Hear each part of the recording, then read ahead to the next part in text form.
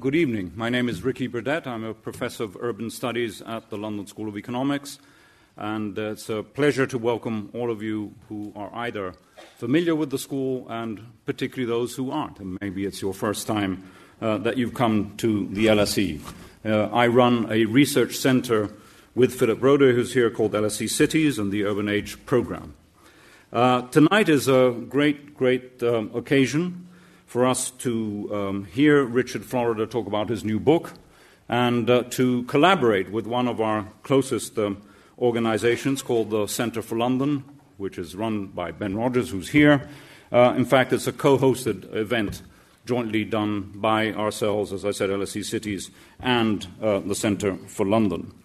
The whole point of this evening is to hear Richard talk about his new book, The New Urban Crisis. The details, of course, are here, as is the hashtag for tonight's event. What we're going to do is combine the usual cocktail of LSE events. We're going to have a talk, we're going to have questions and answers from you, and then we're going to have a book signing. The book signing actually will happen here. One World, the publishers, are selling books outside, so if you're interested in buying one, I don't get a cut. Do get one, and then come over here, and Richard will be able to sign it.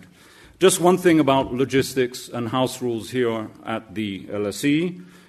We want debate, and Richard will stimulate and provoke debate. But when we come to questions and from the floor, can you please do the following? Wait for a microphone, because we want to hear what you're saying, and this is very much a welcome to all of you at both levels of this old theatre. Wait for a microphone. If you don't mind, stand up, simply because it makes it easier for everyone to see you. If you don't want to stand up, absolutely no problem. Say who you are in a short sentence, and even shorter, just ask a question. Now, you may have one point to make to what Richard's maybe been saying. You want to agree or disagree with him, but please keep things short. Otherwise, the LSE has ways of dealing with that. But anyway, the whole point of the structure of the evening is to end before 8 o'clock, when I say we'll be able to have some book signings here. I want to also start, these events don't happen just out of thin air because people know each other across the world, but because there's a lot of contribution, a lot of help in making these events happen. And this evening, this book launch is supported by individuals and organizations, most importantly British Land, one of the UK's major developers, a newish company, but very important one, providing housing called Uncle, and also by Ryan Prince, an individual who in fact graduated from the School in Industrial Relations in 1999 and who has also generously donated to make this event happen. So thank you to all of those organizations and individuals for making this evening possible. Now, Richard, there wouldn't be so many people here if you didn't know that he was force majeure in the urban field. He's worked for over 20 years, even though it doesn't look like it, on social dynamics of cities, and very much, as many of you know, developed the notions of the creative class in a series of books which came out now nearly 15 years ago. But apart from his best-selling books on the creative class and magazines like The Atlantic, he's also been involved in entrepreneurial initiatives. He's the founder of The Atlantic magazine, City Lab, and also an entrepreneurial group, as I said, called the Creative Class Group. He's a university professor and director of cities at the Martin Prosperity Institute at the University of Toronto, and actually a very active player in what's happening to the city. We were just talking a moment ago with some colleagues in the green room about what's happening to the future of the waterfront of that city, and is right in the middle of that debate. His popularity is well known. Some of us are a little bit jealous that he has 196,000 Twitter followers, but there we go. I got on early. The New Urban Crisis, which he's going to talk about today, was in fact launched in the States early this year, but this is the London, the UK launch. It's raised a lot of issues already. Some of the quotes and comments go from an inspired and pointed call to action, which it very much is. The last part of the book is very much about what policymakers should do, to also a maybe more critical tone, that it's a mea culpa, Richard reflecting on some of the thoughts and his research from earlier times. But we'll hear about it tonight. In his own word, this book is much more than a crisis of cities. The new urban crisis is the central crisis of our time, a crisis of the suburbs, of urbanization itself, and of contemporary capitalism writ large. Please join me in welcoming Richard Florida.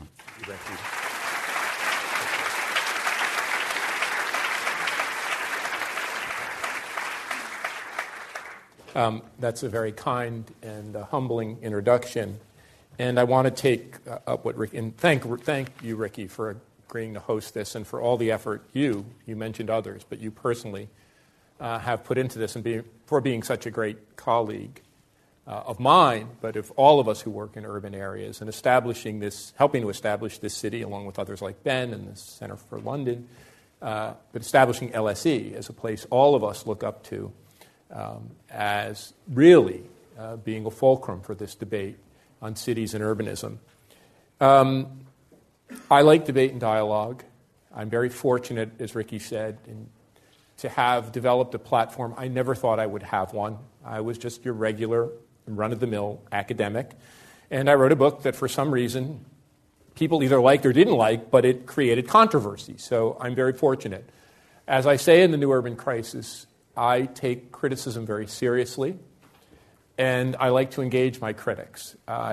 It took a while. Don't get me wrong. The first time people call you names, you get a little bit defensive, and you start to cry in your beer. But after about the 100th and 50th time, you're called something like a neoliberal. The best one that I like is that Florida has gentrified anti-gentrification research.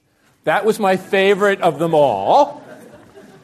And I really do welcome critical dialogue. And I think one of the interesting things is there were some people who really despised me after Rise of the Creative Class, but I took time to write them an email or say something that they said and we've actually developed, I wouldn't say we're best buddies, but some kind of friendship and camaraderie. So you shouldn't feel like you have to hold back.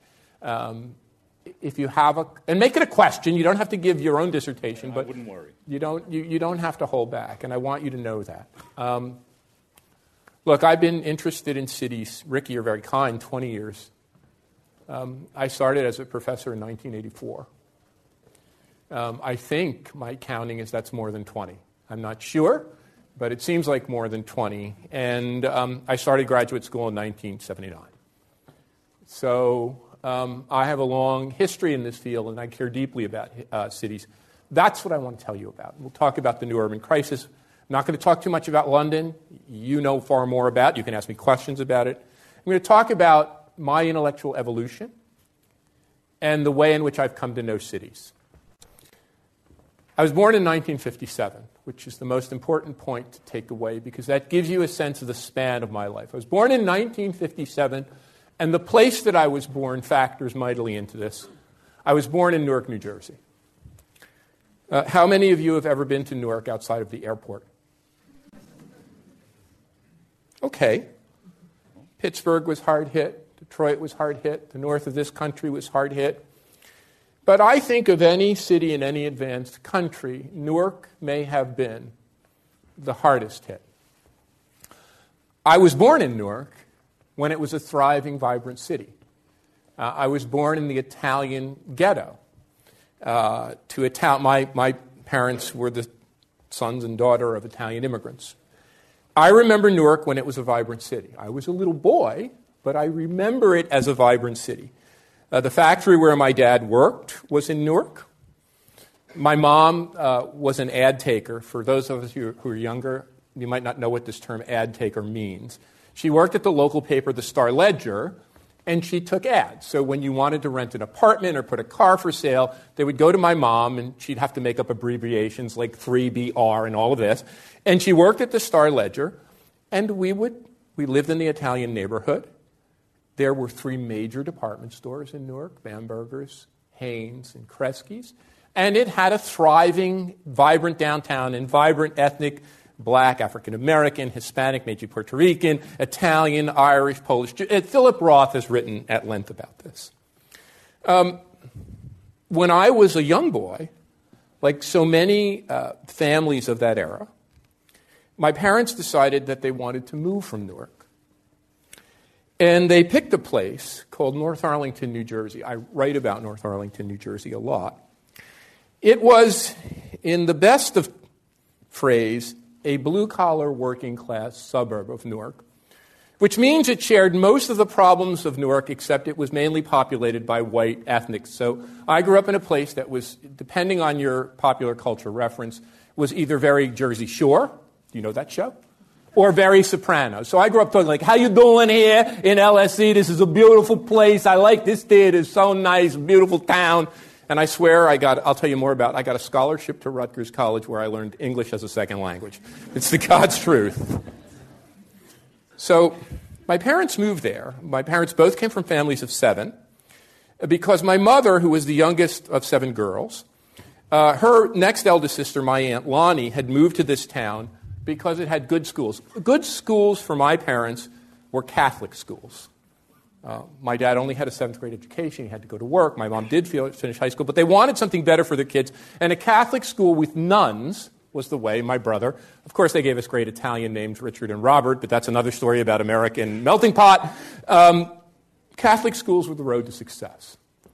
So we moved to this rough and tumble Italian Sopranos place. If you watch the opening of The Sopranos, Tony drives right through my hometown. It's between the Pizza Land Pizzeria and the Bada Bing Club.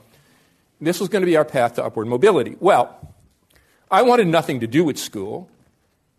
I was very interested in what was going on here at the time.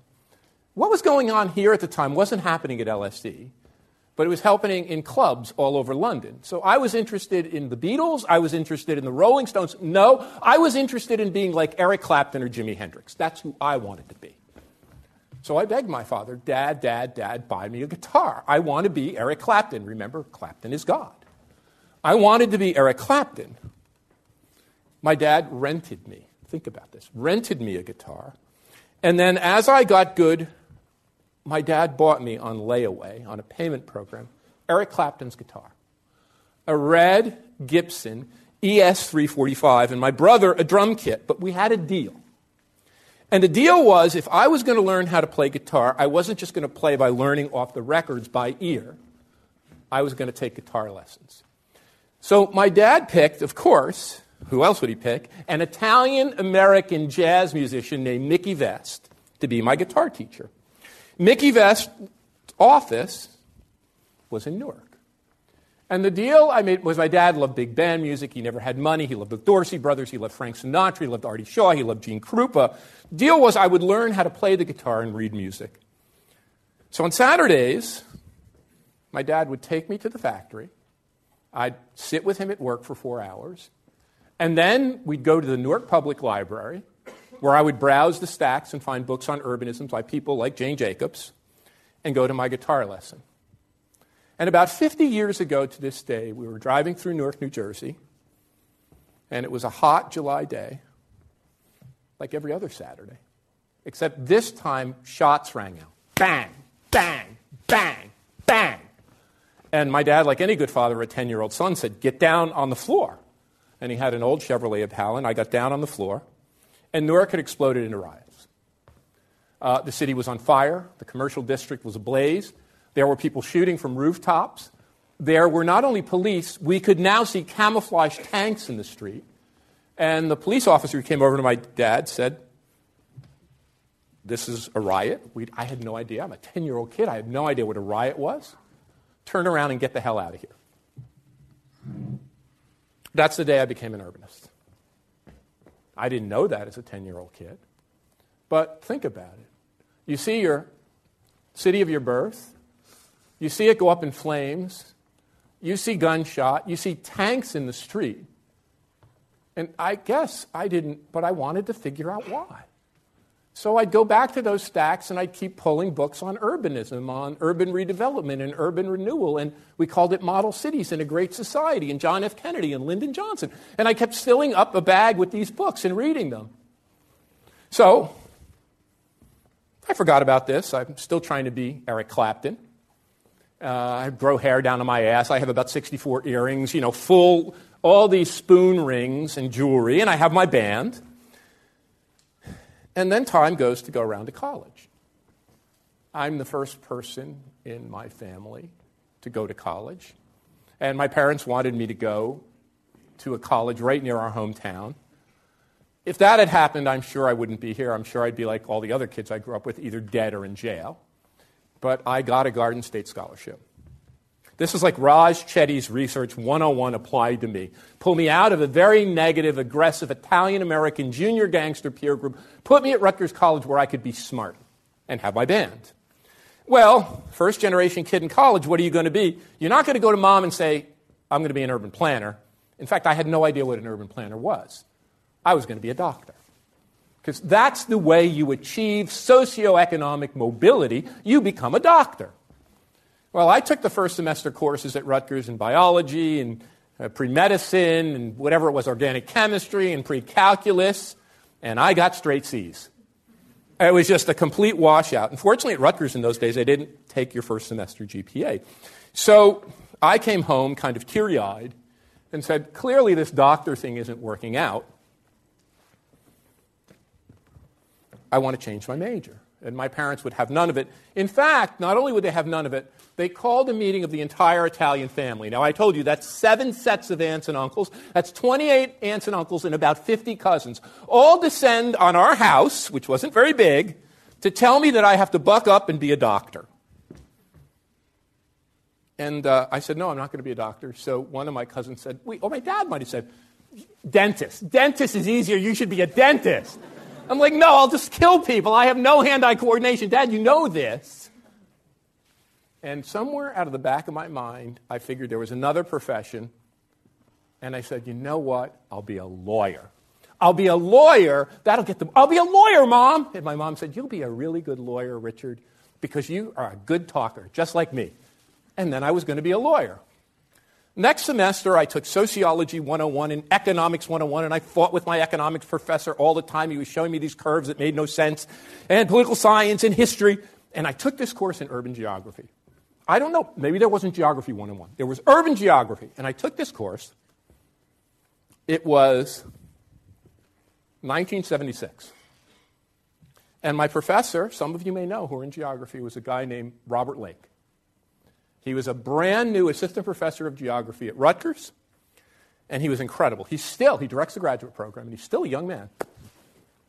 He said, here's your assignment.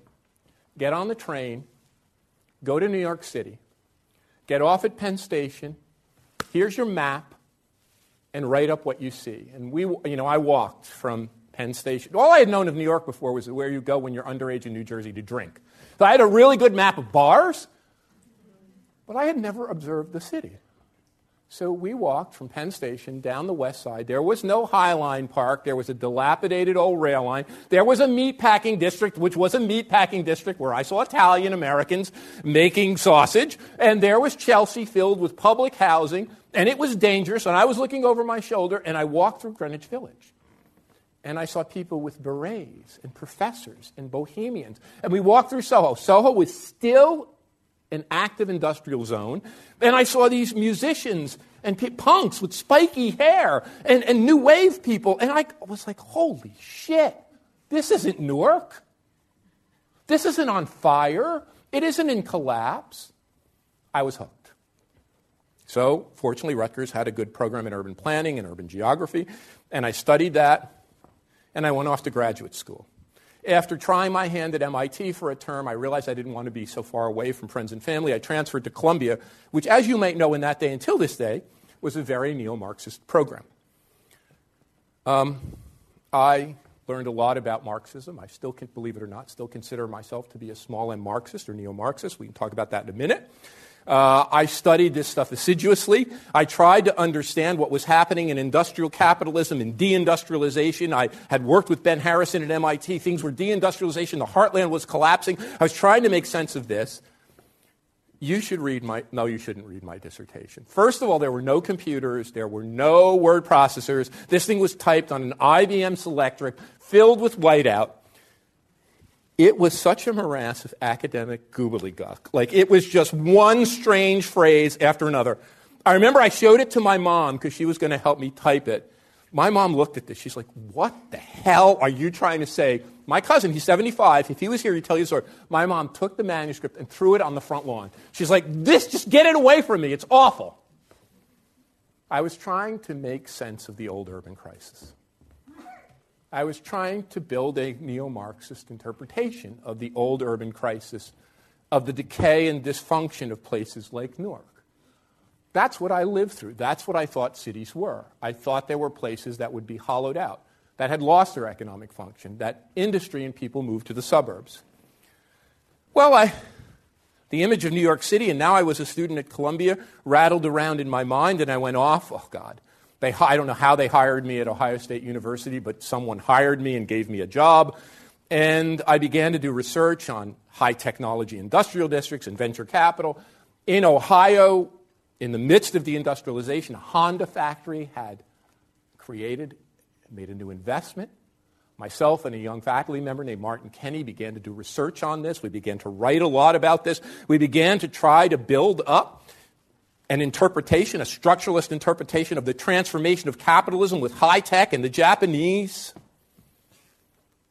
And I saw Columbus beginning to go through a revival. And then one day, a guy who teaches at Oxford named Gordon Clark came to give a speech at Ohio State and met me, and he said, would you like to apply for a job at Carnegie Mellon? And somehow, magically, they hired me. And I went to Pittsburgh. And that's where, after almost 20 years of work, I got the idea for Rise of the Creative Class. After about 20 years of academic scholarship, I was turning about 40 years old at the time, and really puzzling over what I called in that book the Pittsburgh paradox.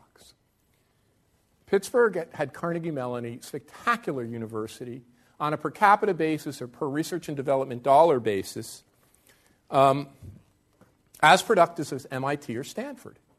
It was an incredible place. The faculty at Carnegie Mellon were leaving to go off and head the research institutes at Apple or Microsoft or all of these high-tech companies.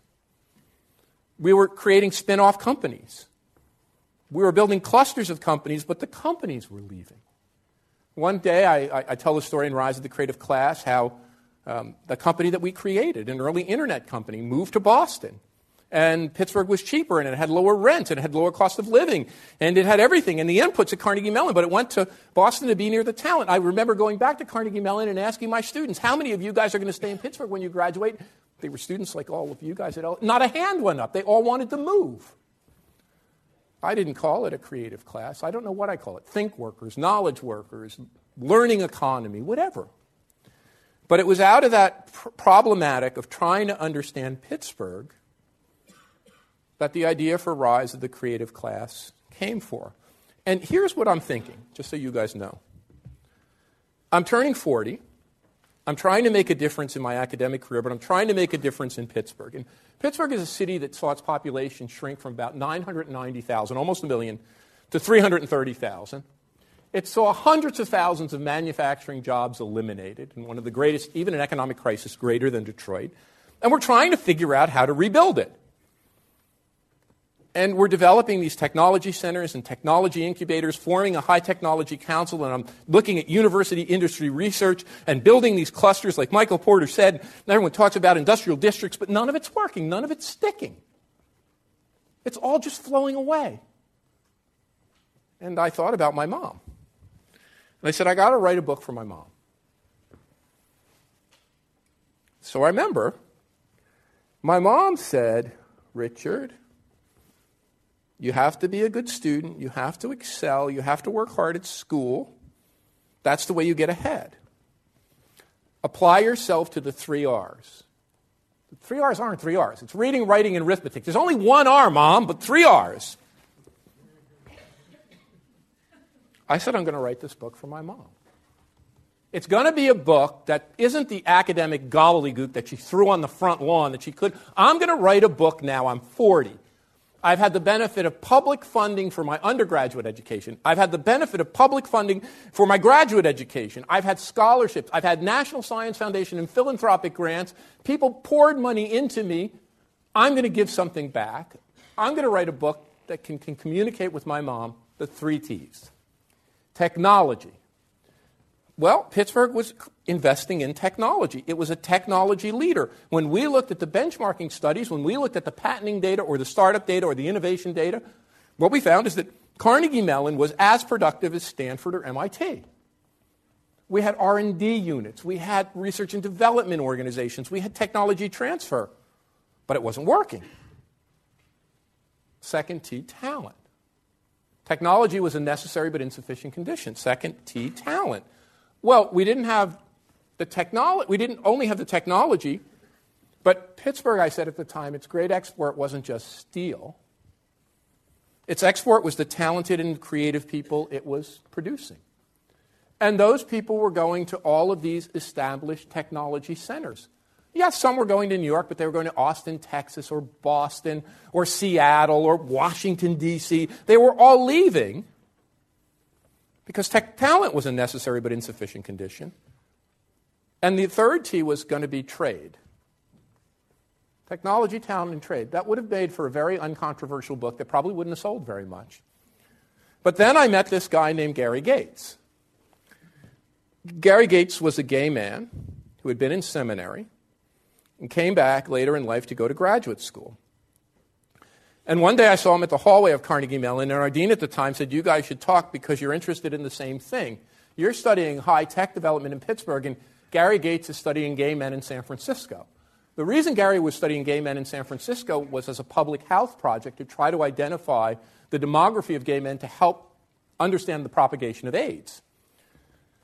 But what they were finding, him and his colleagues, is that where gay men were located had a high degree of amenity. And what I was seeing was high-tech workers were also gravitating to what my idea was amenity. And Gary just said, "Name your 5 high-tech meccas." And I said, of course, well, that's San Francisco and Boston and Austin and Washington, D.C. and Seattle. He said, "Bingo, you've just named the 5 gayest cities in America." Tolerance. Now, what was happening in Pittsburgh is we had the technology and the talent, but they were flows, not stocks. They were flowing to other places. We couldn't capture them because in my simple mind, because if you were a young woman, there were no women in positions of authority. If you happened to be African American, there were no African Americans. In fact, I was just talking to people, African American talented continue to leave Pittsburgh. There were no Asian people except students at the university. There were no gay. It was people were leaving because they didn't feel they could be accepted. And of course, I did the whole riff on quality of place and why that matters. Now, a couple of things just a little bit to defend myself. What I said in that book is that cities should avoid making stupid, large-scale investments in things like stadiums. People later claim, if you want to attract the creative class, build a stadium. I also said, although I'm an arts lover, do not invest in the SOBs. If you read the book, you'll know what the SOBs are. What were the SOBs? The symphony, the opera, and the ballet. That those were things done to attract the kind of older, wealthy crowd who drives in Bentleys. You need to invest in small-scale arts and culture in neighborhoods, drawing off Jane Jacobs, not just central neighborhoods, but neighborhoods all throughout the city to create a context for engagement. Invest in parks, other location-specific assets, all of the things that make quality of life better and can't be stolen away by large corporations. I call that quality of place. Well, the book became a bestseller. I think, by the way, when the book first launched, no one read it. This is very important for all of you to know. You just get lucky. This guy named Paul Glastrich, who runs the Washington Monthly, who's from St. Louis, said, no, this is St. Louis's story, not just Pittsburgh's story. And Paul is a very good editor, and he published an extract of the book, which read not The Rise of the Creative Class, but it was why the key to economic success in your city is gays and rock bands. Why cities with gays and rock bands are winning the economic development war. You should have seen my Amazon ratings. It was like it went from 100,000th to 9th in 30 minutes. And then the myth of the creative class was born. Now, I should remind you that the last chapter of that book was about the divides in our society. It was called The Creative Class Must Grow Up.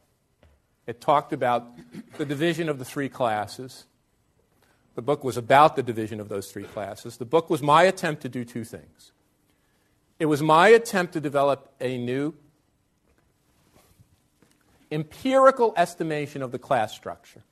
The old neo-Marxist in my brain. Marx, writing not too far from here in the British Museum, tried to detail the class structure of modern industrial capitalism. And he argued that in that capitalism, we were shifting from a feudal regime to a manufacturing regime or an industrial capitalist regime.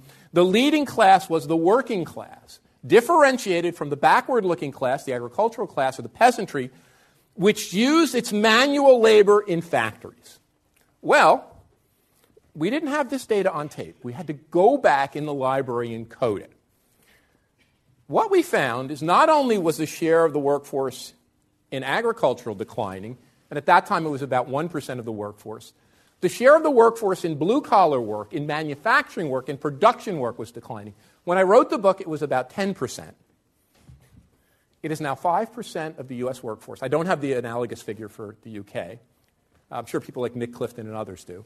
But it was down to about 5% of the U.S. workforce. If you took people who do blue-collar work in construction or transportation, it was about a fifth. What was shocking was the rise of the two other classes.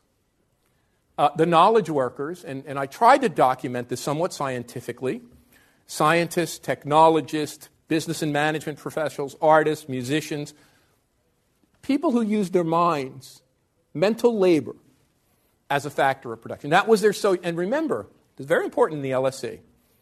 If you read the Grundrisse, Marx points this out in the middle of the 19th century. My little lesson on Marx for the night. His passage stuck with me from when I was in my early 20s, and I'll never forget it. Nature makes no machines, no self-acting mules, no locomotives. They are products of the human mind, of science and knowledge objectified. Marx saw it. He saw it in the mid-19th century. He saw that intersubjective social knowledge, mental labor, was a part of the means of production. All I tried to do was develop an empirical estimate. Crude as it was, not perfect. And when I looked at the freaking data, sorry, my New Jersey comes back. When I looked at the freaking data, my mouth dropped.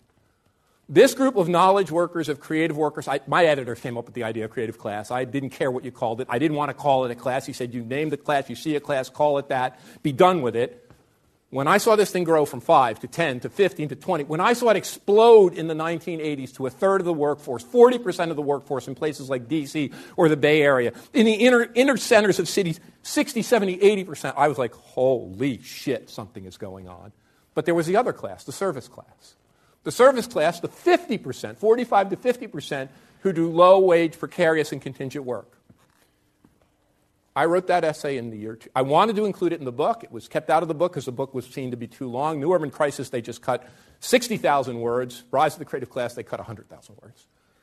That became an essay for the Washington Monthly in 2003 where I argued the most creative economies in the United States were the most unequal, well before the whole debate over economic inequality and the rise of the 1%. The creative economies were the most thriving, they were the most innovative, but they were the most unequal. But to be honest, I don't think it dawned on me. I think I saw that in the numbers. I think it registered in my intellect, but it never registered in my gut. When the critics of that book came out, the critics from the right were vociferous. Florida wants to build a city around yuppies, sophistos, and gays. I remember one, it was like in this neo-Nazi magazine. Richard Florida wants to undermine Judeo-Christian civilization as we know it. I'm like, the nuns wouldn't like me very much, would they? But the left was smarter. They said, Richard Florida has rosy-colored glasses. People aren't moving back to the cities. This is all a myth. Florida's idea of a myth of the creative class, it's not even a category. It's not even a category that's meaningful. As soon as the economic crisis comes around, as soon as the technology crunch, they couldn't anticipate the financial crisis, they're all going to go back to working for big companies, the big, heavy companies, and move back to the suburbs. I think I made a mistake in that book. I think I underestimated the virulence and the ferocity of the urban revival by an order of magnitude. I think I sorely underpredicted how powerful the movement of highly educated people, talented people, the creative class knowledge workers would be. If you asked me, would we see this in London in the year 2000? I would have said you need your head examined. If you told me that the High Line Park was going to be in New York, where that dilapidated rail line orchestrated by two gay men who were so concerned about their neighborhood, where that old dilapidated railway would be, and it would be ringed by high-rise towers, I would have said you were insane. If you told me that Pittsburgh would come back and look like a center of innovation, I would have said you're from the moon. And if you told me my wife's hometown of Detroit would have a teeming set of companies that have moved back to downtown and bought those skyscrapers, I would have said no way in hell. Even my own Newark is undergoing this revival. So yeah, I sorely underpredicted, and I'm not the only one. I would say that I was one of the most vigorous predictors of the urban revival, and I missed it by an order or two of magnitude. And we now have the data, because really smart people, much smarter than me and much better empirically, who have real economics degrees, not urban planning degrees like mine, actually have developed the estimates. The urban revival, now, London always has had, the term was invented here by Ruth Glass. Jane Jacobs studied gentrification in New York. The urban revival kicks into motion in the year 2000. And that's when you begin to see the massive back to the city movement. I saw that data. But my wake-up call came when I moved to Toronto. I was moving to the city Jane Jacobs adopted. I was moving to the city run by a social democratic mayor that was developing a strategy for an inclusive prosperity. I was working with that mayor to develop a creative and inclusive strategy for our city. I was going to a Martin Prosperity Institute, not a Martin Creativity Institute, a Martin Prosperity Institute to try to develop the underpinnings of how we could build more creative and inclusive cities. I already had this bug in 2007. And one day, I wake up in Jane Jacobs City, and it wasn't Jane Jacobs that was elected mayor. Rob Ford, the original crack mayor, the guy doing the crack, chasing the prostitutes, is the mayor of Toronto. Okay, so Newark got me, Pittsburgh got me. But now I have to make sense of this. What in God's name could cause what I thought was the most progressive city on the planet? A city that wasn't a melting pot, a mosaic where people could come with their cultural and ethnic heritage and be part of an accepting community. A city which had investment in good, high-quality urban schools, not the rundown schools in Newark. A city where I shared health care with people far less advantaged than me. A city which I thought was a beacon of social cohesion, not as divided as London or New York or even Pittsburgh. How could Rob Ford be elected mayor? Well, I said at that time, I wrote in the Globe and Mail, if Rob Ford could be elected mayor of Toronto, more and worse would follow. I did not predict the Brexit. And certainly I thought when you guys did that, sorry, not you guys, but this country did that dumb thing, I said, there is no way America will elect Donald Trump.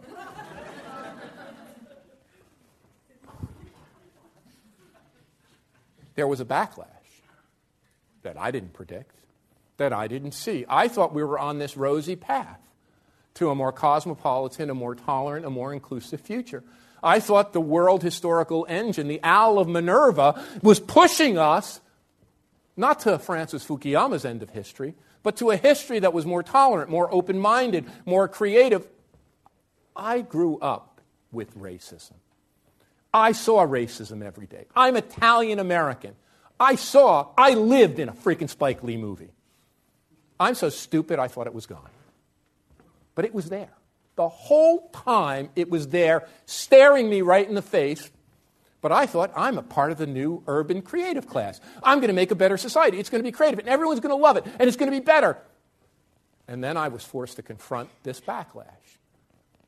And there was a guy, a professor at University of Toronto, David Holchansky, who did an incredible piece of research which mapped, he called it the three cities of Toronto. The old city with the middle class and middle class neighborhoods, like I was born into in Newark, working class, middle class neighborhood. I moved to in North Arlington. Jane Jacobs lived in Hudson Street in Greenwich Village. But Toronto, he said, was fragmenting. Not only was the middle class neighborhoods were being obliterated, and Toronto was dividing not into the rich and poor. Yes, it was, but into small areas of concentrated affluence and much larger areas of concentrated disadvantage. And that's when the bells started to go off. And then one day, a really great urban economist, who I have a lot of respect for, Enrico Moretti, published his book, and he picked a little argument with me, which wasn't much, but it got me kind of mad. Not mad in a negative way, but I wanted to unpack his thesis. Because in a way, his thesis sounded a lot like mine. His thesis sounded a lot like if you develop innovative and creative areas, if you invest in innovation and creativity, if you invest in high-tech areas, you're going to get these multiplier effects, and these multiplier effects are going to carry you forward. And he said, in San Jose, in the Silicon Valley, in Boston and Washington, D.C., service workers make the most money. And all boats are rising. And I said, that doesn't sound right. I live in Toronto. It doesn't sound right. Why would they be voting for Ford? So I contacted my colleague, Charlotta Melander, who's a very good empirical economist. And I said, Charlotta, what if we do a simple calculation?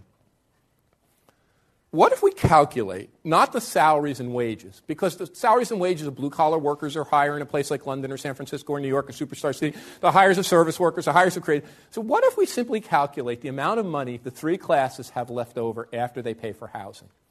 The knowledge workers in the creative class, the blue-collar workers like my dad, and the service class. Oh, my God. Yeah, we did fine. The members of the creative class had a bundle, even in the most expensive cities in the United States, had a bundle left over. They were paid sufficiently to be able to cope with these high housing prices. The blue-collar workers were more spread out and could live in smaller towns, and they weren't experiencing expense. It was the service workers, this group of 45 to 50% of the workforce, largely female, mostly visible minority or new immigrant, working in precarious and contingent, the class I had forgotten, the service class that was taking it on the chin. They had like 10,000. They couldn't make ends meet. No wonder they were forced out. That's when the idea for the New Urban Crisis hit me. And I said, I have to write a book about this. So that's what I tried to do. And I can make, look, I'm a professor. I come from the Fidel Castro School of Public Speaking. I could keep you here all night. I promise not to, and we'll have plenty of time for questions. So here is what the New Urban Crisis basically says. Ricky said it so nicely. This is not just a crisis of urbanity. This is the fundamental crisis of modern society. The reason it's the fundamental crisis of modern society is the second part that I tried to update with my old neo-Marxian hat on. If I tried to update the class structure in my own crude ways, whether you like it or not, and tried to use occupational data to think about our new class differentiation, and others have probably done a better job than me, but I tried to take my stab. By the way, Ed Glaeser now admits that occupations are a better way of dealing with skill than education. That's a big deal. It's a big deal. But the second dimension was that if Marx saw the fundamental platform of industrial capitalism in factories and the large industrial entities that were emerging during his day and got much bigger, I saw the platform of capitalism shifting. What my work tries to do is marry Marx and Schumpeter to Jane Jacobs. That's my work in one statement. I've tried as crudely as I can to marry Marx and Schumpeter. Did any of you ever know the great Chris Freeman? The Science Policy Research Unit at Sussex. Chris is one of the most he's one of the most remarkable scholars I've ever met. Chris was a real Marxist. By the way, Paul Sweezy was a melon, but that's neither here nor there. I met Paul. Chris said something to me that was remarkable. He said when he wrote papers about Marx and Marxism, he couldn't get them published, so he just changed the name to Schumpeter and became an incredibly famous academic. So he said, Richard, don't write, just call it Schumpeterian economics. I tried to marry this basic perspective of Marx and Schumpeter on evolutionary, non-equilibrium, dynamic, disruptive models of capitalism to Jane Jacobs. Jane Jacobs was telling us it wasn't, and she said this to me. I asked her, I said, Jane, what do you think is the most important contribution you've made? And she said, it's not in that book, Death and Life of Great American Cities. That was okay, and I was talking about urban planning and block sizes and density. It wasn't in there. It was in this book I wrote called The Economy of Cities, which you'll notice Ed has gotten very high on, and Gilles Duranton has gotten very high on, and Bob Lucas actually got very high on. But she said, I think I figured out something that classical economists, and she hated academia. It's a story we can tell later. Hated it. But she said, I think I figured out a puzzle that most economists have missed. most economists not only think in terms of equilibria, she was so freaking smart. Just shows you the role of intuition and street smarts. You know, Jane would always say, I was a troublemaker in school. I didn't like to go to school. I didn't like my teachers. A sign of somebody who's going to go somewhere. You know, new ideas require old building. Richard, when a place gets boring, even the rich people leave. I mean, density in the absence of pedestrian scale is a very dangerous thing. Just true brilliance. I think I figured out something that you economists missed. You economists think of a division of labor and economies of scale and that Adam Smith pin factory. She said, that is a theory of efficiency. Economies don't grow by being efficient. I don't think she knew who Joseph Schumpeter was, but she was a Schumpeterian. Said the way economies grow is by creating new work. What she meant is new innovation, new technology. The way economies work is they create something that disrupts. That doesn't come from a factory. That comes from a city. That comes from people like all of us, talented and creative people from all varied walks of life, coming into a city, combining and recombining. The city is the platform of the new capitalism. I said this in Rise of the Creative Class. Double down. The class conflicts of the new capitalism are not going to take place on the factory floor. And David Harvey is 100% right on this. The class conflicts of contemporary capitalism are going to play out in the city. They're going to play out in the city because the city can't contain the same clustering force. This is the bottom line argument in New York. The same clustering force that powers innovation. This is a fundamental contradiction. That powers innovation, that drives economic growth, that same clustering that causes us to jam ourselves into London and San Francisco, New York, and the super cities, also carves the deep divides in society which generate the political backlash that calls all of that in question. That's the fundamental contradiction, and all the book does is play that out along 3 or 4 dimensions, very quickly. The first is the rise of winner-take-all urbanism. You guys at the LSE know much more about winner-take-all economies than I will. All I tried to do was take that very simple theory of winner-take-all economies and say, no, it's not just winner-take-all economies. It's not LeBron and Taylor Swift and Beyonce and the high-shot entrepreneur like Mark Zuckerberg. We live in winner-take-all urbanism. There's London and New York and there's San Francisco and there's everybody else. We have a disproportionate share of the talent, and all the book enumerates the statistics, 30% of British GDP. The 40 largest mega regions in the world, the Boston, New York, Washington corridor, Greater London and its environs, Beijing, Shanghai, Bangalore, Mumbai, 40 largest mega regions in the world, house less than 20% of the world's people, produce 2/3 of the world economic output, and 9 in 10 of our innovations. No wonder. It's not economic inequality we're talking about. It's spatial inequality. The fundamental and this is something I would love to see LSE take up, the most important problem of our time isn't just economic inequality, it's spatial inequality. It's the embeddedness of economic inequality in the locations that reproduce it. As my students tell me, my MBA students, how many of you guys can afford to buy a house? This is a reproduction problem. How many of you guys can afford to buy a house in Toronto? If we have the bank of mom and dad. If we can go to the bank of mom and dad, we can afford to buy a house. Not only does class reproduce educational advantage, now it reproduces locational advantage in how you can situate yourself in a labor market that's thriving. Winner-take-all urbanism, the growing gap between the Londons and the New Yorks and the San Franciscos, the blue, progressive areas, and the rest. Well, Ben Barber predicted this in 1992 in Jihad and McWorld. You would have these peaks of economic activity that are separated, McWorld, and Jihad would be the backlash. These nationalized, in 1992 he saw this, these nationalizing forces was brewing, and they were brewing in a way that few of us saw other than Ben. That produces the Brexit. That produces Trump. The clustering of advantage in urban areas creates this recoil.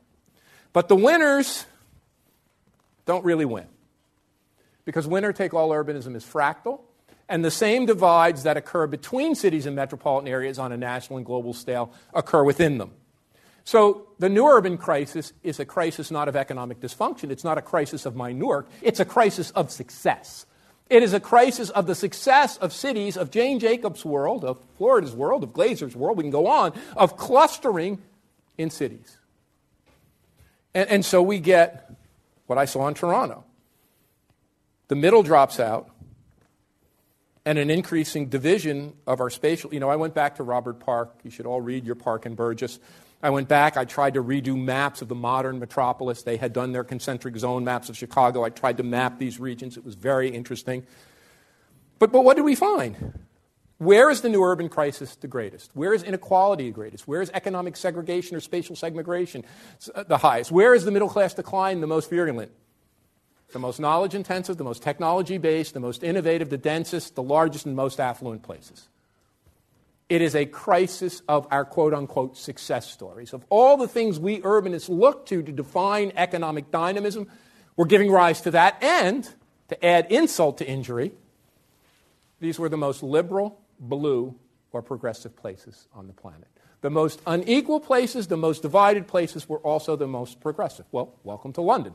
Welcome to New York. Welcome to San Francisco. The place that voted the most for Mrs. Clinton in the last election? San Jose metropolitan area in the heart of Silicon Valley. It's not just the middle class that is declining. That's bad enough. The middle-class neighborhoods that were the platforms for upward mobility are being eviscerated.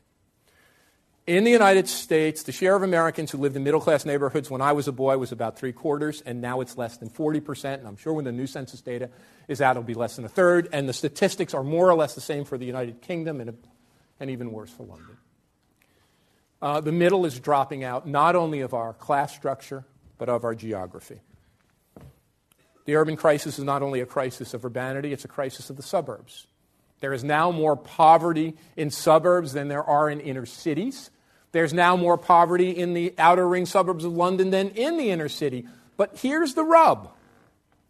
The categories of city and suburb that we try to use as convenient monikers that meant so much in my day growing up. We were moving from the dysfunctional city to the affluent, working class, fake, suburb. The rich people moved to the suburbs, the poor were in the city. And then people said, no, it's a great inversion. No, there's a great inversion. It's the rich people in the city. But when we built our maps following Park and Burgess, when we built our neighborhood-level census tract maps, it wasn't that at all. We couldn't figure it out, so we called it a damn patchwork. Make up a better word. That in every metropolitan area, London, New York, San Francisco, Miami, Detroit, every metro we mapped, we saw a patchwork. There was concentrated advantage in the suburbs. There was concentrated advantage in the city. There was huge swaths of poverty in the city and big swaths of poverty in the suburb. Sometimes it was like little islands all mixed up. Sometimes the city was like Washington, D.C., poor half, or Vancouver, rich half. Sometimes it was in the core, like New York or London. Sometimes there were very few affluent people in the core, like Detroit. They were all in the burbs. But we could find a few drivers. Affluent people, the creative class, the advantaged, they gravitated in big cities with congestion to the urban center. So the urban center was attracting back people for a whole combined thick labor markets, lots of economic opportunity, shorter commutes if you live near work, or transit commutes, better access to amenities. They were locating around subway and transit routes, and they were locating their areas of amenity. That's the new urban crisis. 3 more minutes of patience, and we open it up for questions. And there's a subtitle of the book, And What We Can Do About It. We can get into this more in the questions, because I think you guys are going to have better insights than I do. But I think I've learned a lot since the book was published. In fact, someone who's heard me speak in New York the day the book came out in the United States, and then heard me a month ago, said, I've grown more optimistic. The reason I've grown more optimistic is because I've been to many, many, many communities, including small and medium-sized communities throughout mainly North America and hopefully throughout the world. Communities like Minneapolis or Milwaukee or Indianapolis or Columbus or Pittsburgh, or I could go on and on. And here's what I learned. The urban revival, such that it was built by local actors. I believed that some big national strategy was going to save American cities, but it never happened. I voted for Bill Clinton twice, and he didn't do it. I suffered through George W. Bush, and moved to Canada. And then Barack Obama was elected, and that was a good party in Toronto, trust me. 2 terms of Barack Obama, but there was no urban strategy. And then we ended up with Donald Trump, and there will be no urban strategy. But what I found is when I went to these communities, Philadelphia and Pittsburgh and Columbus and Milwaukee and Minneapolis, all of them had had an urban revival. No, it wasn't as big as London or New York, but it was there. They did it themselves. Community groups and local stakeholders, local chambers of commerce, local community activists, all working together to make their city better. Their anchor institutions, their universities, their health centers, their big corporations, their labor organizations, all got together to chart a course for a better city. And when I gave my talk, they said, you know what? We're part of the problem. This idea of inequality, we caused it. By doing all the things we thought would make our city better, we did generate a new economy, and we did generate innovation, and we did generate more startups, and we did generate more jobs, but our society grew more unequal. We have to throw in and be part of the solution. So one of the challenges I have for all of you is that you need to organize your anchor institutions. You need to make your anchor institutions commit to a pledge to not only drive economic growth, but to be about inclusive development and to be about providing affordable housing and upgrading service jobs. We can talk more about that. Investing in public goods, not private shuttle buses for their own workers. Investing in public goods like transit. And believe it or not, I think if we could build the urban revival of the past 20 years, and it took 20 years through the hard work of people like Ricky and others, if we could create an urban revival, we can actually turn the corner, and I see the corner changing. Which brings me to the bigger point. There's a long game. You're on it here in London. You're on it here in the UK with the metro mayors. But it is the real long game. Ben Barber was smarter than we gave him credit for when he was alive. He put his finger on it. The nation state is the problem. You know, I knew that, but I was such a good left, liberal, social democrat. I thought, we can fix it. Obama will do it. Okay, Obama didn't do it. Hillary's going to do it. If you get a copy of the Galleys, of the original New Urban Crisis, you'll see it.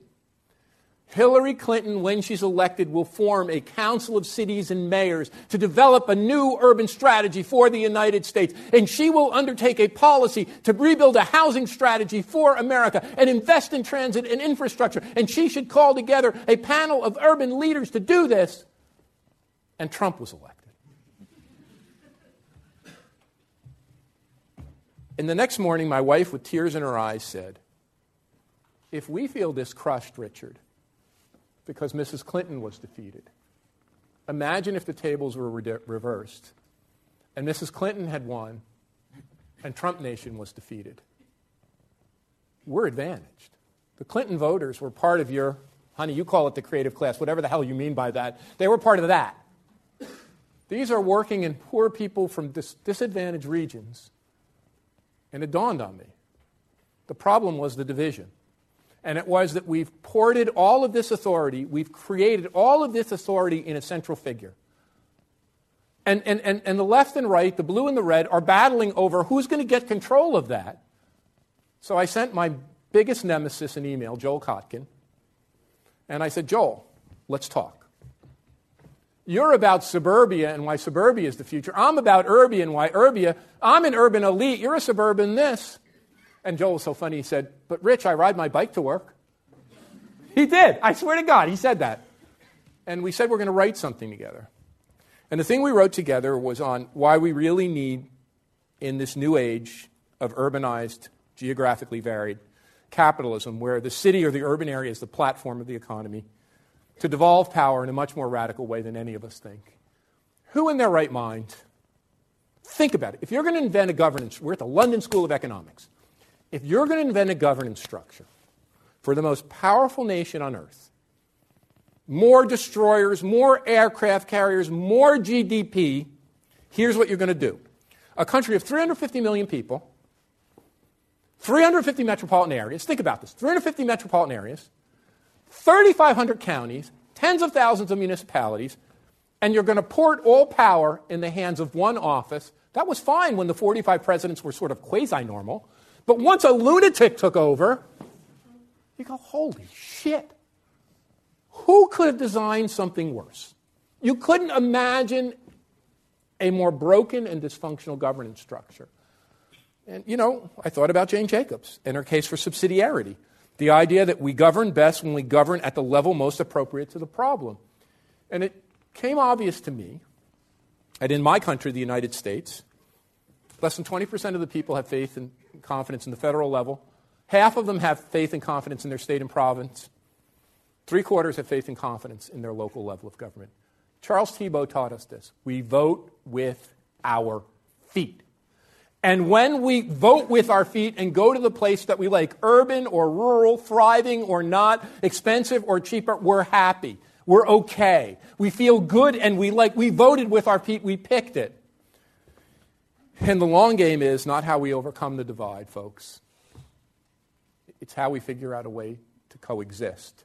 How we lay down our arms race, blue and red, urban versus suburban and rural, superstar city versus the rest, and figure out a way, some way, that we can live together without destroying ourselves. Thanks very much. I look forward to your questions.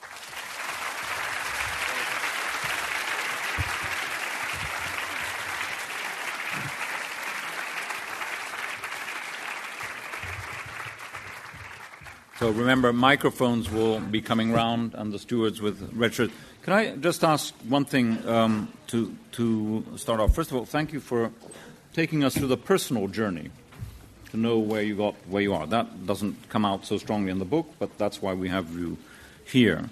You talked about anchor institutions, and you also talked about universities.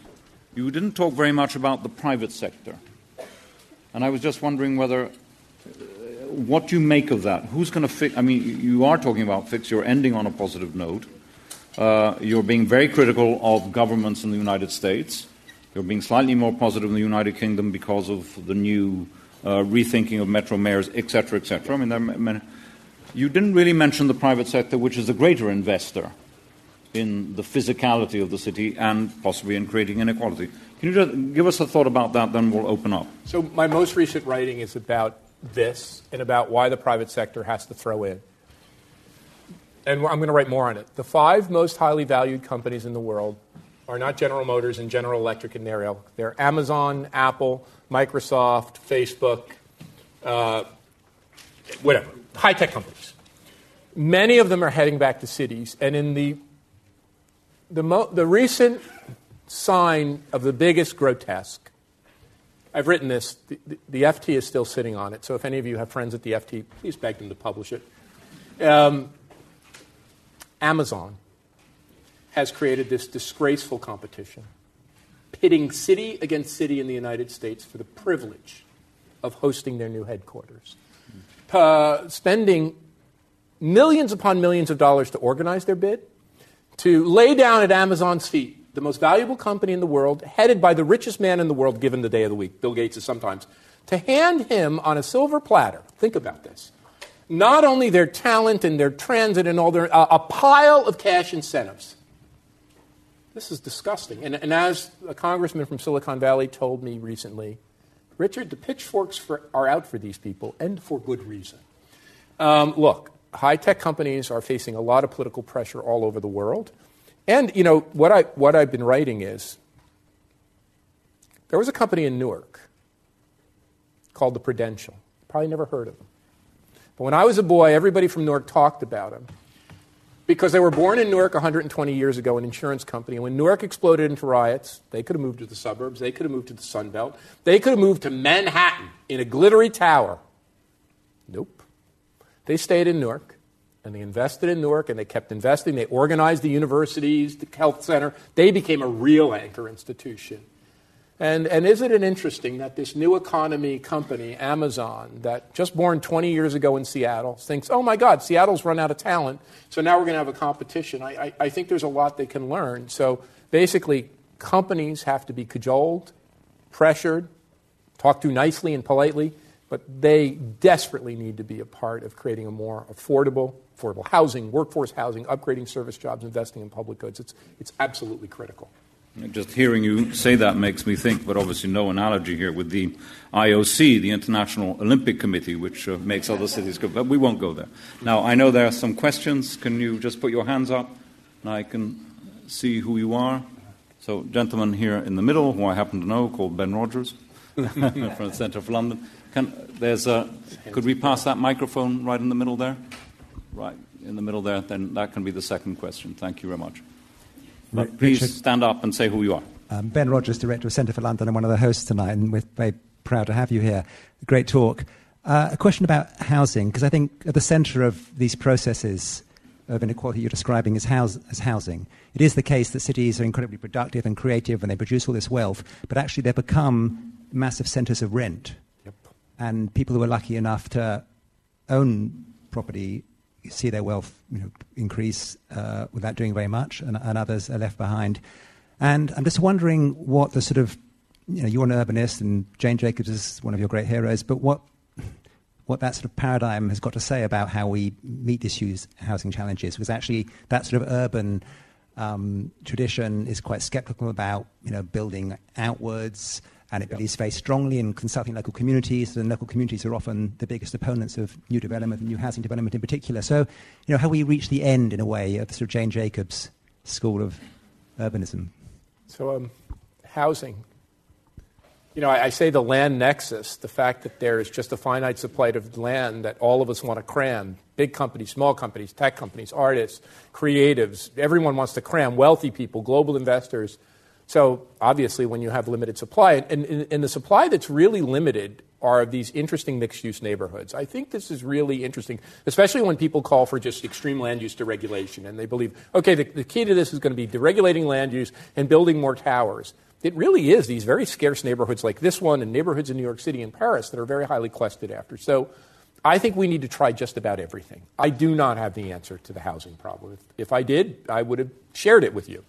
But look, whether that is some degree of public provision, whether that's some degree in some instances of rent control, whether that is building more in the urban core or rethinking building more, especially in big metropolitan areas like London, at the periphery, the right kind of thing, at the right density, at the right scale, with the right streetscapes, all of it. Do we need a land value tax? We need to be thinking aggressively and experimenting. The only thing else I would say is that a housing strategy alone won't do this. It needs to be a bigger strategy. It needs to include transit, because transit will be the way that we open up other areas and expand our effective labor market. And I think it needs to have job upgrading at its core.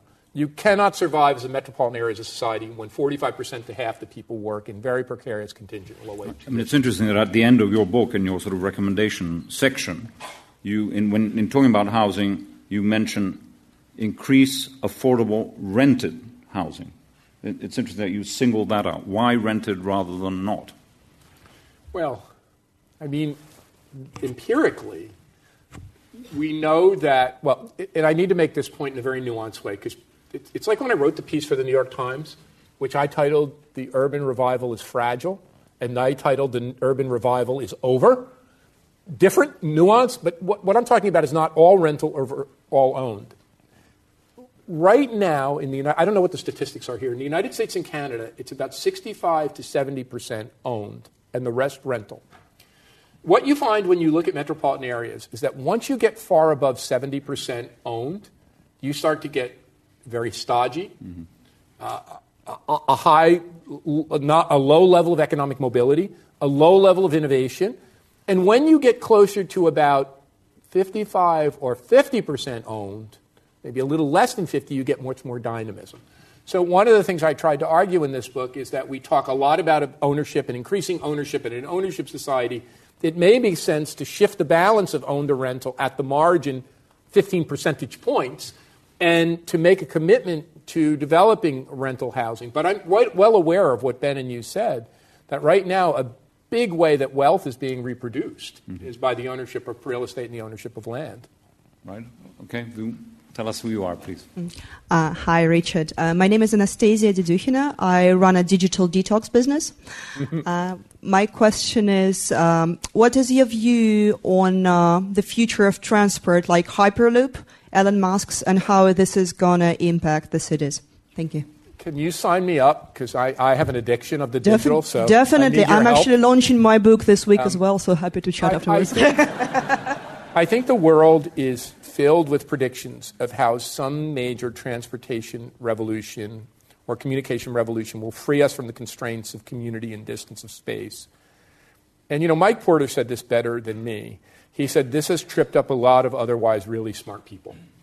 And so what I think is the more advances we have in transportation, whether those are driverless cars or hyperloops or better high-speed rail, because of the basic dynamics of clustering, we're going to have more and more people packing themselves into relatively concentrated areas. By the way, I think I underpredicted the urban revival. I think I underpredicted the spikiness, and I think it's going to get worse.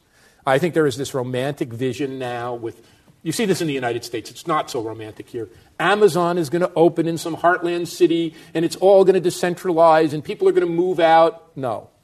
What we've seen over the better course of several decades now is the increasing concentration of economic assets, and I think what we need to do is develop economic strategies at the public and private sector to try to make that work for us, not against us. An interesting sub-theme of this discussion is will autonomous vehicles, driverless cars, actually push forward suburbanization rather than actually reduce the pull of the city center? I think you might expand the functional area of the London metro. Let me give you an example from New York. Yeah, you have these trendy suburbs emerging, Montclair and Maplewood. And now the creative class is going out to the Hudson River Valley towns and living in Woodstock, back to nature. There are like 6 of those places. This isn't all throughout the United States. So it might happen in London where you get people, it's already happening. You get people moving out to the outer ring and commuting just a little bit or going to a rural area. But London is still going to remain, or New York's going to remain, or the Bay Area is going to remain the critical mass. And I think many of those other lovely places are going to have, in other parts of the world, are going to have hard times. Over there. Thank you. Hi, Andrew Choptiani from Carmody Gruick Architects. My question sort of begins with the sort of idea of land value tax, but then I think evolves a little bit. Because I was wondering, I understand the idea of a land value tax to sort of prevent land banking, to promote land use. But you talk a little bit about in the book in that there's this other problem of trying to create very high density, a lot of towers. This is a thing that happens in Toronto quite a bit, where the price of the tower is so enormous that you actually have some real problems of providing affordable housing. And so the way that my question is evolving is then, you reference this land value tax test that was done here in the UK, or this recommendation. Yep. And I read it today because I was quite interested in this idea. And to make this very short is to say that the result of that has been that CityCon has actually said that he does not have enough power to enact this land value tax as you want it to. And so we get back to this idea of local governance and a mayoral kind of power. But then that's sort of expanded as well of how do you have a country that is governed by these smaller portions. Yep. It's almost EU to... So I don't know. To be honest, I don't know the solution of the land value tax or the solution to the housing question. I know we have to try a lot. My goal in this book is to change the narrative from a narrative that pits growth and equity against one another to a narrative that says you can develop a community in a stronger way if you merge growth and equity and if you move towards inclusive prosperity. You need to do that on the jobs front, the transit front, and the housing front, and you need to try a lot of stuff. My hunch is we should play around with the land value tax, but I'm not that arrogant or I'm not that omniscient to know exactly what will work, but we need to try a bunch of different stuff. Question up there. Stand up, please. Thanks. Oh, hi. Thanks. Oliver Brown. I'm a social policy master's student here at LSE. It seems to me that we've sort of fundamentally been talking about 2 countries, predominantly the US and the UK, which have both sort of since the 1980s adopted more sort of, I think you could say, neoliberal economic and political structures. And I wonder if there's something sort of fundamental to that which has caused the situation which we've seen and which we experience in both those countries. But there are other countries which haven't gone quite as far. If you look at places like Germany and the Nordic countries, where in a sense they've retained a greater level of control over urban planning and social housing. So I'm kind of interested in your view on actually the role of the central state and a stronger central state in managing housing and urbanism. If the central state works well, you're fine. And if Donald Trump controls the central state, you're screwed. So Yeah, and I know enough about the Scandinavian Nordic countries to be really dangerous.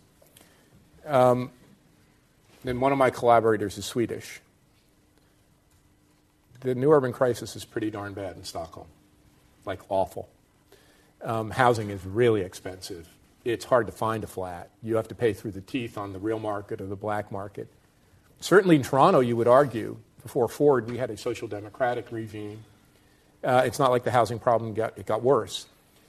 So I guess what I'm saying, to be quite honest, and I'm not trying to impugn this, is that it's easy to blame a phenomenon like neoliberalism. It's easy to call me, who's a social democrat, a neoliberal, and many have. I don't know if that explains a lot. And I'm just being honest with you, that I think the explanation is that the phenomenon of clustering is really powerful. And it is a market-based phenomenon that doesn't require, and, honestly, I'm going to be really honest. People could call Mrs. Clinton and Larry Summers a neoliberal. I wish she was the president. I would rather have a neoliberal, being honest, than a fascist. I'm terrified of this. This is something that makes me, I can complain about the Clinton agenda or the Obama agenda, but the Trump agenda scares the living shit out of me. So I think these market processes are very strong, and we have to think about local as well as national ways to deal with them, and I don't think anyone, I'm being honest with you, anyone has figured out how to deal with it. But I think the challenge behind the question, admittedly, housing is expensive in Stockholm, but there are in play other forms of social, let's call it control, investment in schools, etc., that in the United States or elsewhere, regardless of Trump or Clinton, I think that was the point. So let me address that. I think what makes Canada a stronger society is a publicly supported health system and provincially supported schools. But that is a peculiar U.S. thing that lies even deeper than this is a peculiar, like gun control or the lack thereof, that's really heinous and quite awful. So I do think that these strong social safety net protections need to be maintained. I'm worried. I'm really being honest with you. It's almost as if now I want my sanctuary city to be protected. Like, I'm so nervous about how much all of this can be undone by a strong central state that let me at least have the protection of living in London or New York or San Francisco or Toronto in the face of what might be coming at me. That would be it worries me very much. Yeah, that would be a rather limited percentage of people who would be protected from this. Well, and that's what I'm worried about. Yeah. Hi, my name is Eric. I'm a master's student in regional urban planning here at LSE, also a New Jersey graduate New Jersey native and Rutgers graduate, so go Knights. My question concerns kind of what you mentioned about, you mentioned Detroit as well, and I'm thinking of my hometown of Philadelphia, not hometown, but where I lived for the last 5 years. They're kind of economically clustered, and what you described as the emergence of the creative class and the economic dynamism is kind of centered in the 7 square mile of Detroit and in the center city of Philadelphia. So how would you, also for Newark, the success around the Prudential Center and stuff didn't go to Aquaic and other neighborhood areas. How would you kind of extend the economic successes of the creative class into the neighborhoods and kind of have equity involved, in the city? I think in both those places, there is a strong commitment of anchor institutions to work for inclusion and equity. I'm very close to the people in Philadelphia, and the leadership of the University Science Center, the leadership of the universities, leadership of civic organizations are very concerned that they don't, and I'm not trying to impugn London, that they don't want to be in the position of London or New York or San Francisco, that they have had a revival, but it is becoming unaffordable, and their city is becoming more divided. Same in Detroit. Now, it's a more limited revival. So I think there is a commitment on the part of those anchor institutions to try to move to a path of a more inclusive prosperity. The question is very much related to the question from above. Can that work? Can we develop a set of policies that will increase inclusion? And what would that set of policies be?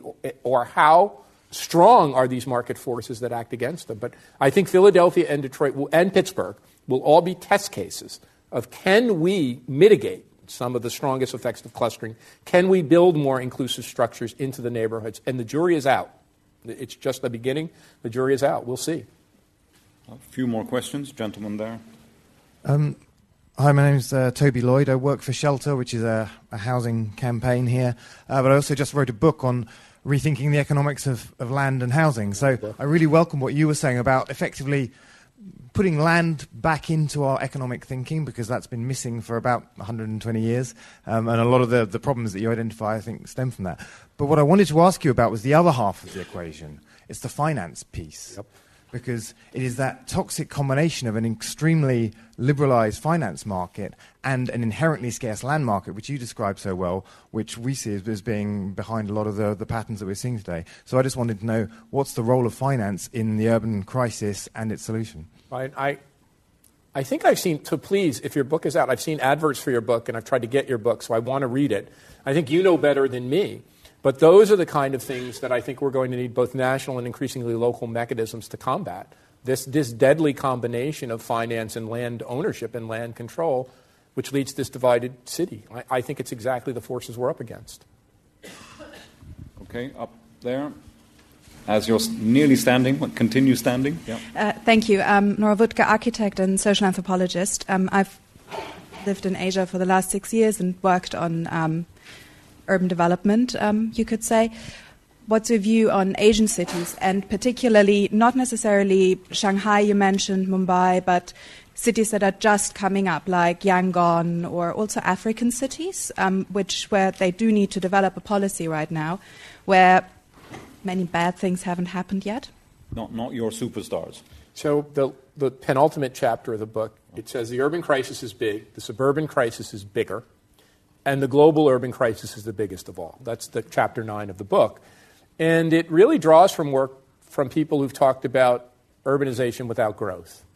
You know, we in the United Kingdom, the United States, Canada, and the advanced countries of Asia and Europe have been used to urbanization going hand with industrialization, the rise of the middle class. But in a global world, China, it's happened in parts, but lots of places are urbanizing as people get forced out of rural areas for jobs, economic opportunities, civil conflict, war. They mass into these urban areas, and they're just chronically poor. And so I say that this crisis of global urbanization is the biggest problem we face.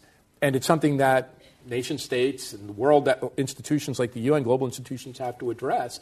I really believe it means empowering neighborhoods and people to create and giving them the tools and capability to build their cities. But I think it's the biggest part of the crisis. Just on a small note, to be honest, I think a lot of people make a lot of hype about the success stories in Asia. And I look very closely at this. Even with all the recoil in the United Kingdom, the United States, and Canada, I think the United States is actually in the toughest shape because of Trump and the tremendous extent of the divide in the United States. I still think the established cities of London, New York, Toronto, Los Angeles, I could go on. I think the open cities, the cities that have long had open immigration, that have been where people wanted to migrate, warts and all, problems and all, are probably going to maintain advantage unless Asia can figure out, okay, we too need to understand how to be a more open kind of city. So I think it's partly urban structure and partly open talent flows as they go together. So I wouldn't bet against, even warts and all, I'm not betting against the major superstar cities of the West, believe it or not. Okay. One last quick question, please. My name's Jeremy, and I'm an undergrad student from the University of Waterloo, which is just 2 hours outside of Toronto. But my question, and I know that Professor Burdett hinted at this earlier on in the discussion, but and hearing your thoughts on the sort of the competition that Amazon has put on with these major cities in Canada and the U.S., I wanted to hear your thoughts on the Google project that's been announced for Toronto. Obviously, there's not many details that's been released about that yet, but I sort of wanted to hear sort of your thoughts on that and how that contrasts. Which Google project? The Sidewalk Labs. Yeah, so there's been reports that I think about $1 billion is about to be invested by Google into Toronto's waterfront. So I wanted to know how... So I can repeat the question for folks who might not have heard it. Amazon has had this competition pitting 50 or more cities in North America, including Canadian and Mexican cities, against U.S. cities for the privilege of hosting their second headquarters. I've never heard of a second headquarters before, but let's take that. Google, on the other hand, a division of Google run by the former deputy mayor of New York, Dan Doctoroff, had a project called the Sidewalk Labs. I know Dan very well from his days in New York, and I know the project very well. When the project, it's announced, it's been leaked. It's not been announced that it's going to go to Toronto's waterfront. I think the leak is sufficient that I can speak somewhat on the record. Originally, they wanted to have an RFP process. A group of urbanists told them that was stupid, that to pit 50 cities against one another doesn't look good for anyone and puts a tremendous burden, that you should do what good companies do and figure out where you want to go and go there and be a partner. I think the Toronto group, Waterfront Toronto, has been a developer that is excellent and said, if you want to come here, we're not going to give you the store. We're going to work as your partner. We're going to work as your partner, and you're going to come here on your terms and our terms, and they won it. They literally were engaged in this discussion for a long time. Originally, Google said this was going to go to a U.S. city. I remember the cities they talked about. And I said, don't you think Toronto would be a good idea? That's all your fault. No, Trump got elected. Trump got elected. It had nothing to do with me. It's all of a sudden people said, oh, yeah, well, Trump, okay, Toronto looks better. Open immigration, healthcare, all the things you said, a social safety net, the place you can attract talent, a site. So I actually think the Google project is more interesting. And the reason I think the Google project is more interesting is because it's an attempt to create a laboratory for the city of the future. It's not a headquarters. It is literally, think about this, Ricky. It is literally them saying, we know that cities are going to change. We know that a smart city is going to happen. We know there are these changes in transportation. We know there's these issues about density. What if we had a lab, a living lab where we could experiment with sensor technology, driverless car technology, different kinds of urban configuration, different kinds of living and working arrangement, and it would be a prototyping center. That's why I think Toronto hit a home run with this baby, because I think it is the first real, like we do it in academia, but it's the first living laboratory. Now, who knows how it's going to play out? Who knows if it's going to get funded at the extent? Who knows if this thing's going to work? But I think it's a very interesting way to approach this, and I think what made it work is the fact that you had a master developer. This is stuff you know a lot more than I do, because I'm not an architect or a physical planner. But the master developer said, or the organization said, this is not going to be solely on your terms. And I tell you what, because I met the director, he said this to me. The waterfront of Toronto is a public good. It is the public's good. We're not just going to hand this over to a company. We want partners in developing the waterfront, but this is the peoples of Toronto, and I've been charged with the stewardship of that. I think that's the way to look at this, that communities are entering into partnership, they're providing land and land value, and they want companies, corporations, stakeholders, groups that are going to be part of that. Is it going to be 100% great? I don't know. Is it going to be full of conflict? Probably. But at least I think it's an attempt and a chance to build a community that's creative, that's sustainable, that's technology-enabled, and more inclusive. And I hope that's the way it goes. Okay, Richard, thank you very much for also explaining that issue, which is out there in the ether and hasn't really been talked about in detail. There are so many things we didn't talk about: globalization, spatial planning, and other forms of sort of community engagement. But that's all to be digested in the book. As I say, you can go outside and purchase the book. Maybe you have. Richard will stay here and actually sign them and dedicate it to whoever you want. I want to thank a number of people and organizations, but obviously it's great that the Centre for London and LSE Cities were able to collaborate on this. I want to thank Emily Cruz and all the stewards from LSE who've been organizing this and many other public events, the publishers One World, but obviously join me in thanking Richard Florida. Thank you.